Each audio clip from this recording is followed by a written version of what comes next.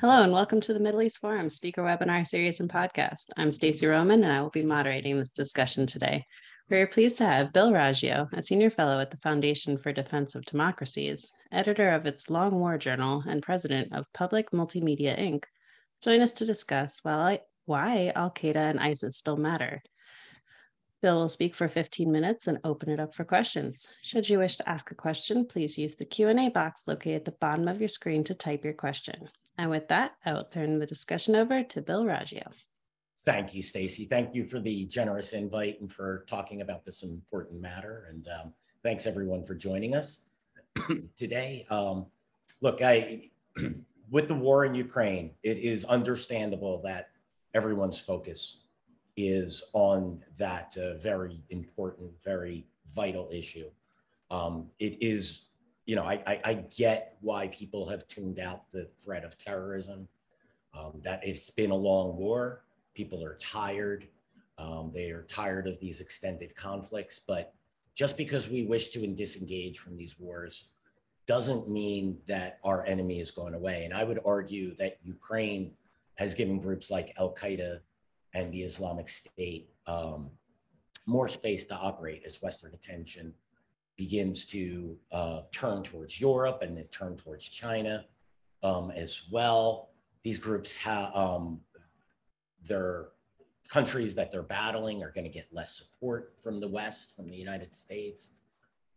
They're also the fallout of potential economic and food insecurity issues like that can weaken the states where these groups are fighting, particularly in African nations where food insecurity is a very big issue. But why do Al-Qaeda and the Islamic State matter? What is the goal of the jihad? What is their goal? And it's very simple. People confuse what Al-Qaeda did on 9/11 or what the Islamic State, since it was formed, as what they were doing as just basically they want to kill Westerners. That their goal was to commit acts of terrorism, to kill people, but that's not it. Their goal is to reestablish a caliphate and impose Sharia law in these areas. Both Al-Qaeda and the Islamic State share the same goal. They just have a different approach. And I distill it down to this, just because there's 15 minutes and it's a lot to talk about. Al-Qaeda wants to establish emirates to build its caliphate. So for instance, the Islamic Emirate of Afghanistan would be one emirate in its global caliphate. Al-Qaeda says, we don't declare the caliphate until we are capable of defending it. The Islamic State, I put it simply, the caliphate now. That's what they did. They were created and they declared the caliphate.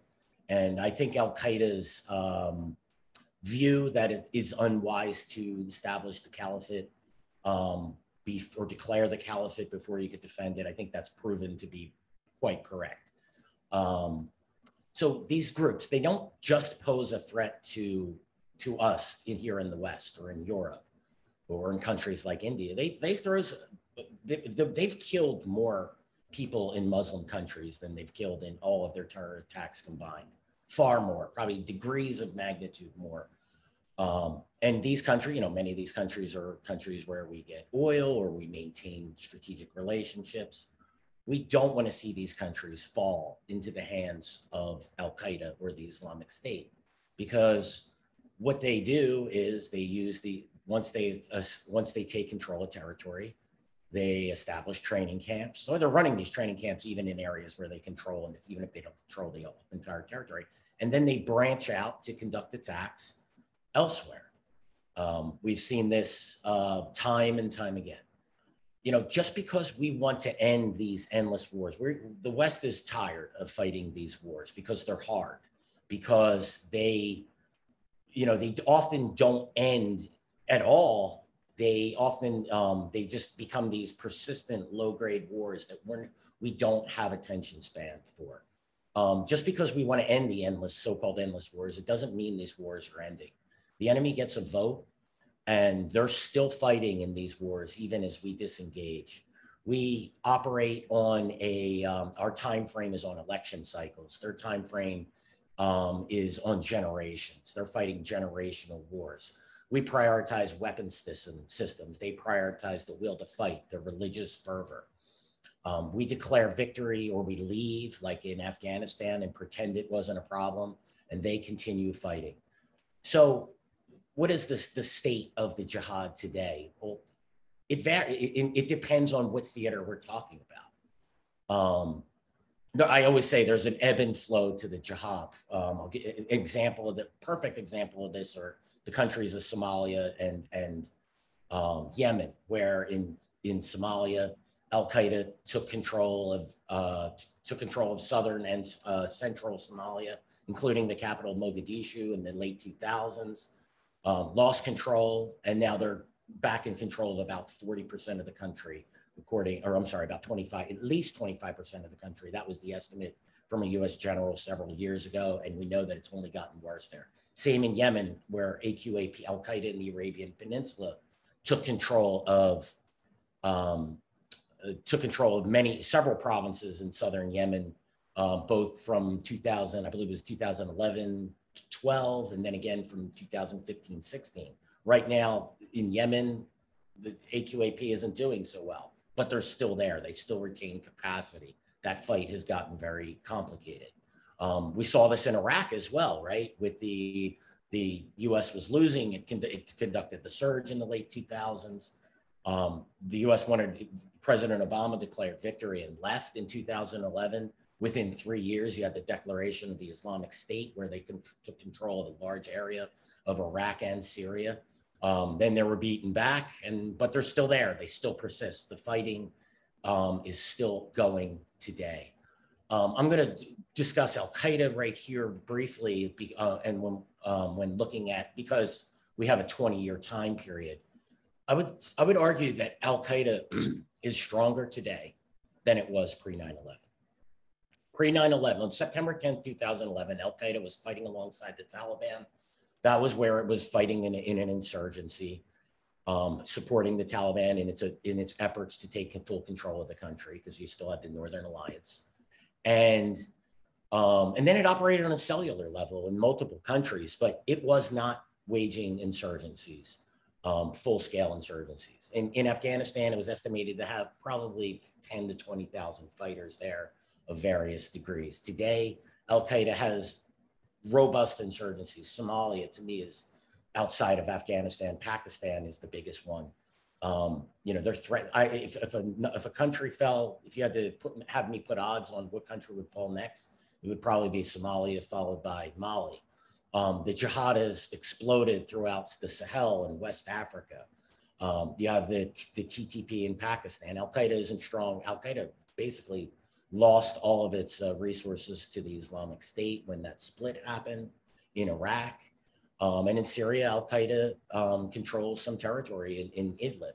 So you have this, and what are they doing? They're training fighters.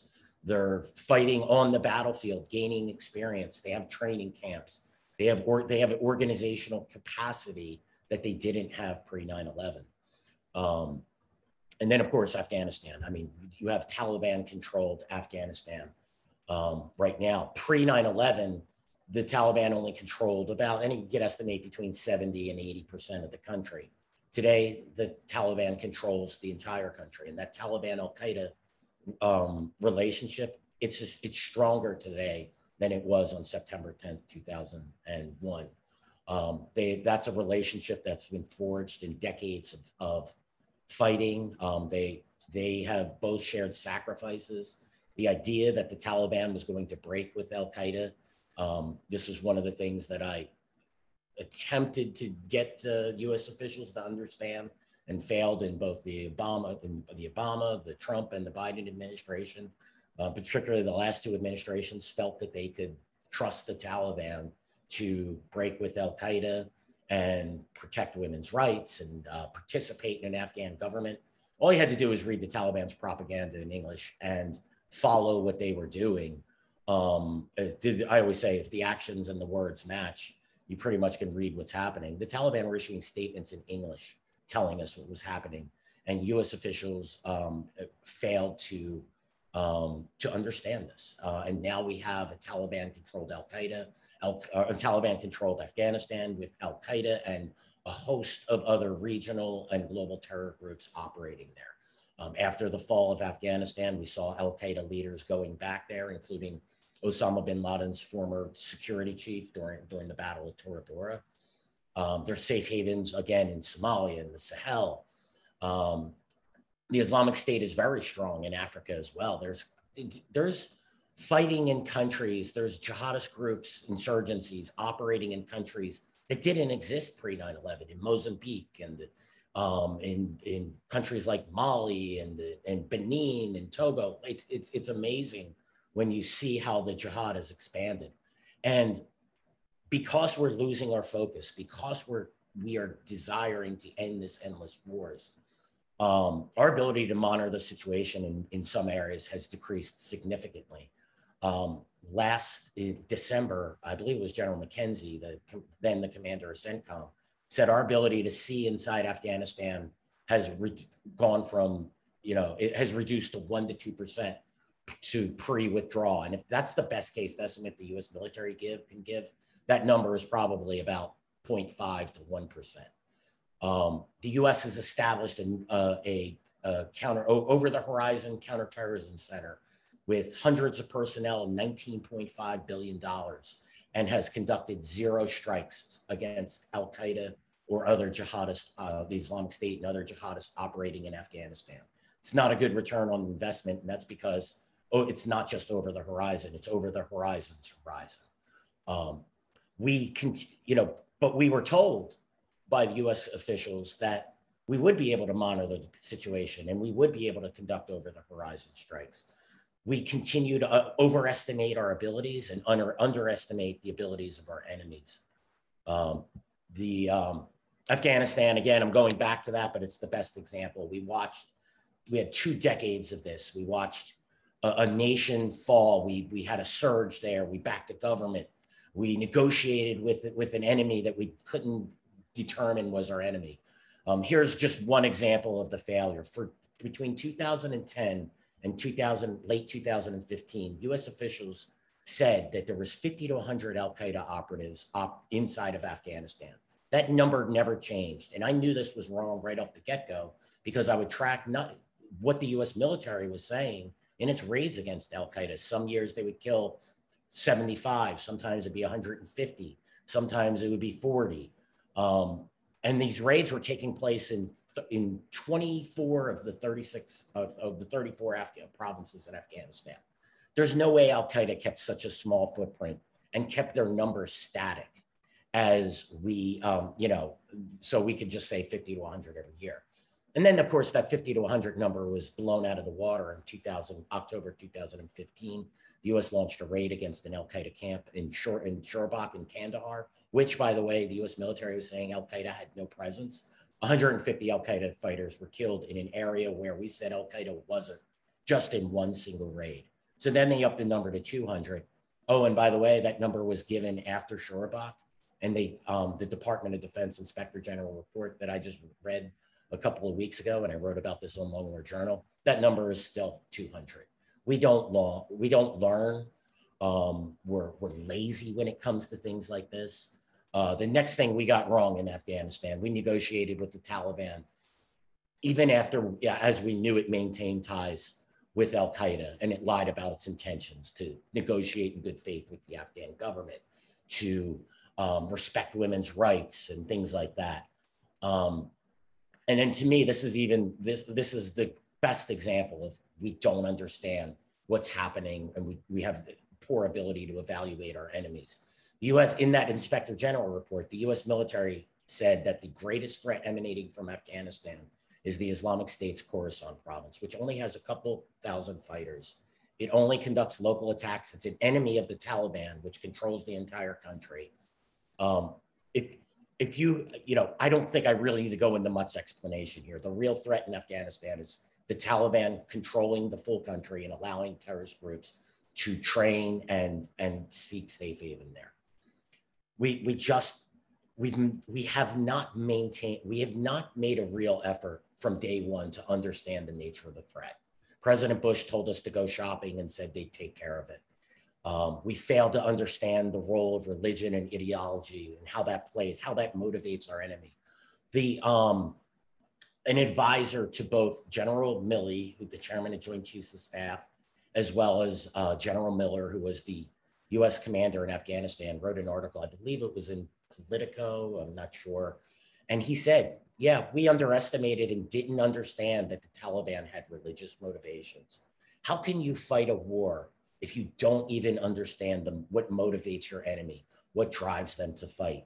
And we still don't understand this today. We think we can leave Afghanistan. We think we can leave these countries and these threats will go away. The enemy gets a vote. If you fail to understand, if you do not understand your enemy, you don't have a chance in fighting that enemy effectively. And I'll leave it at that. And I look forward to your questions.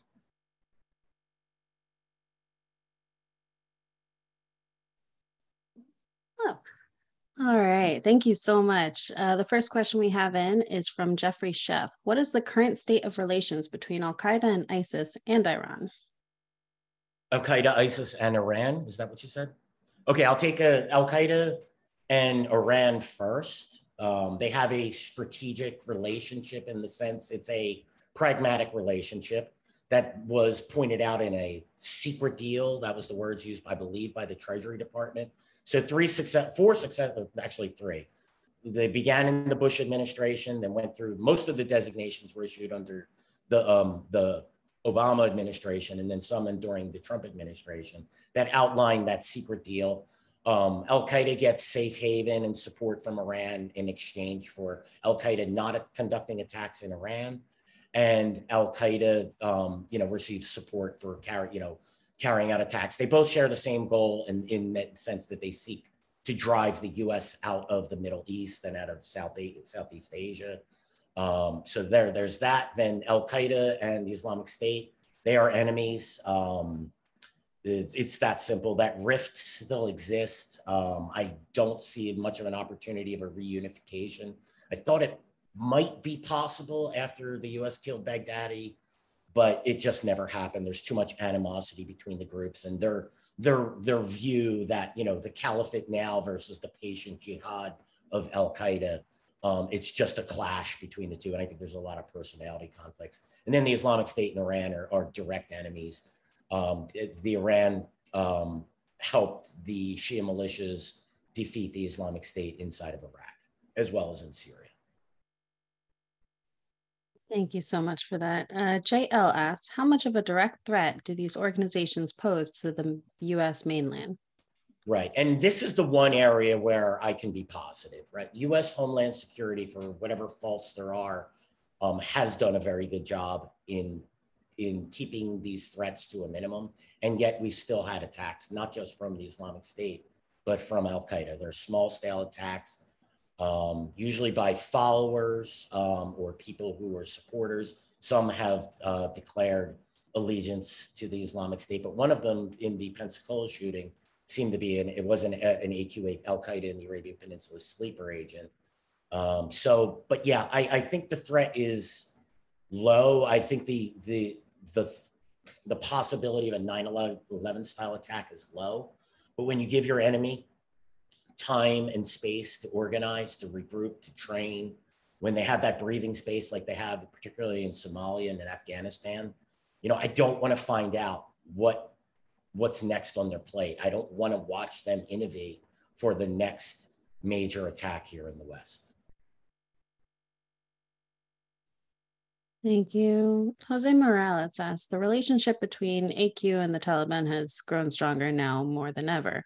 However, al-Zawahiri has invested a lot in AQIS, as other terrorist groups in India have pledged allegiance, but we haven't heard much from AQIS. It was important then to invest in them. Is it still the same now? Yeah, so Al-Qaeda in the Indian subcontinent or AQIS, is just a branch of Al-Qaeda. So you have Al-Qaeda Central, or what people call core. Al-Qaeda refers to it as their general command. And then Al-Qaeda does refer to them as branches, but they also call them their theaters, or at least they did over a decade ago. So that's Al-Qaeda in the Indian subcontinent, Al-Qaeda in the Arabian Peninsula, in the Islamic Maghreb, which is North Africa, Al-Qaeda East Africa, that's mainly Shabab. So AQIS still exists. Some of its forces have, well, they actually declared allegiance to the leader of the Taliban. That supposedly took some of the heat off of them of being a foreign group. No one should buy that. Yeah, what I'm seeing, I had predicted this, and I'm starting to see Al-Qaeda in the Indian subcontinent and Al-Qaeda General Command. Zawahiri just issued 2 statements within the last 2 months that was talking about redirecting the jihad into Kashmir, not just Kashmir, but into India as well. And part of the reasoning for this is now that the fighting is over, all these Pakistani groups and that have supported Al-Qaeda, they're going to need an outlet to fight somewhere. Remember, the jihad isn't over. It's just, well, it's not over in Afghanistan. You still have some localized resistance in Panjshir, as well as they're fighting against the Islamic State there. But that's minor, and that's really left for the Taliban. But these other groups, particularly the Pakistani groups, are going to need a relief valve. They've had that to fight in Afghanistan, and now they're going to have to be pointed to conduct attacks into India. I suspect this will. So I do expect to see a renewed effort from AQIS. I'm sorry to make this long, but we could have done a whole seminar on this. But AQIS focused a lot of its energy, almost all of its energy, in helping the Taliban win in Afghanistan. Now that's happened. Now they could refocus to India, because Afghanistan is part of Al-Qaeda in the Indian subcontinent as well, or that's in the theater of Al-Qaeda in the Indian subcontinent. Thank you so much for doing that so succinctly. I'm sure that could be a whole webinar in itself. Carrie Hillebrand asked, to what extent is the links between Al-Qaeda and other terrorist groups such as Hamas or Hezbollah? Yeah, there's Hezbollah in the sense that it's that same relationship as Iran. I haven't seen a lot of reporting or heard a lot about this. I think a lot of that was more historical, but given the Iran-Al-Qaeda relationship, it wouldn't surprise me to learn that these 2 groups cooperate on some level, but they seem to keep out of each other's way. And then Hamas and Al-Qaeda, they would be at cross odds. I don't see any relationship between the 2. Al-Qaeda doesn't like groups like Hamas because they take active state sponsorship, and they willing to play political games. Look, Al-Qaeda, it's different with the Al-Qaeda Taliban relationship, because again, that could be a whole nother webinar there, talking about the Taliban, Al-Qaeda, Pakistan, what I call the wheel of jihad, and how complicated that is. But yeah, not a strong relationship. I think these groups more stay out of each other's way than anything. Understood. Thank you. Steve Amundsen asks, you stated you cannot win a war if you do not know your enemy. What do you say motivates or what is the objective of jihadist groups such as Al-Qaeda, the Islamic State, etc.? And are they all the same? Yeah, they share the same objectives. Again, it's to reestablish the global caliphate, impose Sharia. So they want to reconquer territory and impose Islamic law. U.S. officials just pretended that their goal was to conduct terror attacks and drive us out of the Middle East, but it's much deeper than that. And so when I say this, some of the most important people that we should have targeted but avoided over the years was the religious leaders for both Al-Qaeda and the Islamic State, and those who support them. Now, when I say target, it doesn't just mean in drone strikes or assassinations, but target them by getting countries to arrest them. There's still radical preachers who support Al-Qaeda or the Islamic State that operate in multiple countries, including Saudi Arabia and Pakistan, and hosts of countries, Sudan. These individuals, what they do is, these groups can't do what they do without the religious justification, or the fatwa, right? The religious decree to allow them to carry out suicide attacks or conduct certain targets. They need that religious justification. And without it, it would really weaken these groups. It's not the only way to defeat them. But since we never took that on, And it's because either we didn't understand our enemy and I think there's another component to this as well. Religion is icky to us here in the West. If we have to recognize that there is a religious component to this and then deal with it and actually say I'm not saying the problem is in Islam, but there's a problem within Islam, that radical portion of Islam that needs to be dealt with. And we steered away from that because we fear tags of Islamophobia and things of that nature. Again, a whole nother, I'm sorry to say that, but each one of these questions, I wish I could give you, a full answer, but I hope that's good. Absolutely. So you're saying in the broader sense, if we wanted to end these endless wars, the how to do it would be the same in the broader sense with the Middle East? Well, if we wanted to end it, we'd have not just take out, so I think what we did was, rely on fighting these groups militarily, but we never tackled the ideology, right? We pretended that the root cause of terrorism was injustice and poverty and lack of education. Yet look at Al-Qaeda's top leaders. They're very well-educated individuals. Bin Laden from the family of a billionaire who was well-educated. Zawahiri is an eye doctor. I could go on and on about the credentials of some of the top Al-Qaeda leaders. So it was never those things. It was never those root cause. The root cause is its religious fervor, its desire to reestablish the caliphate. Thank you. And Carrie Hillebrand asks, are there any internal fissures or power struggles within Al-Qaeda or within ISIS? Yeah, and I would, these often get played up. I'm going to use the Taliban as an example here because these are the most clear, okay? But there's certainly fissures or disagreements within the groups. I've seen these over the years. I'm not aware of any within Al-Qaeda at the moment. And nor am I aware of any within the Islamic State. But within the Taliban, we often hear about there's a moderate faction and there's a, extremist faction. I always say, show me a moderate Taliban. But there's disagreements. Typically, it's never on the objectives, but it's on how to achieve them. And that's what we see. So within the Taliban, there's a disagreement on the issue of women or school for girls, right? It's not because the moderate Taliban wants to give girls education. It's because and I say moderate, I'm putting that in quotes. It's because because it's making the guys who are so-called moderate Taliban who have to deal or are trying to get money from the West to get funds released. When the Taliban just comes out and does a blanket ban on female education, then it makes those jobs harder. So those disagreements are more, again, more over the tactics of achieving the objectives and not the overall objectives themselves. Thank you. And going back to your earlier point, Judith Hershon asked, is the U.S. afraid of laying out the threat?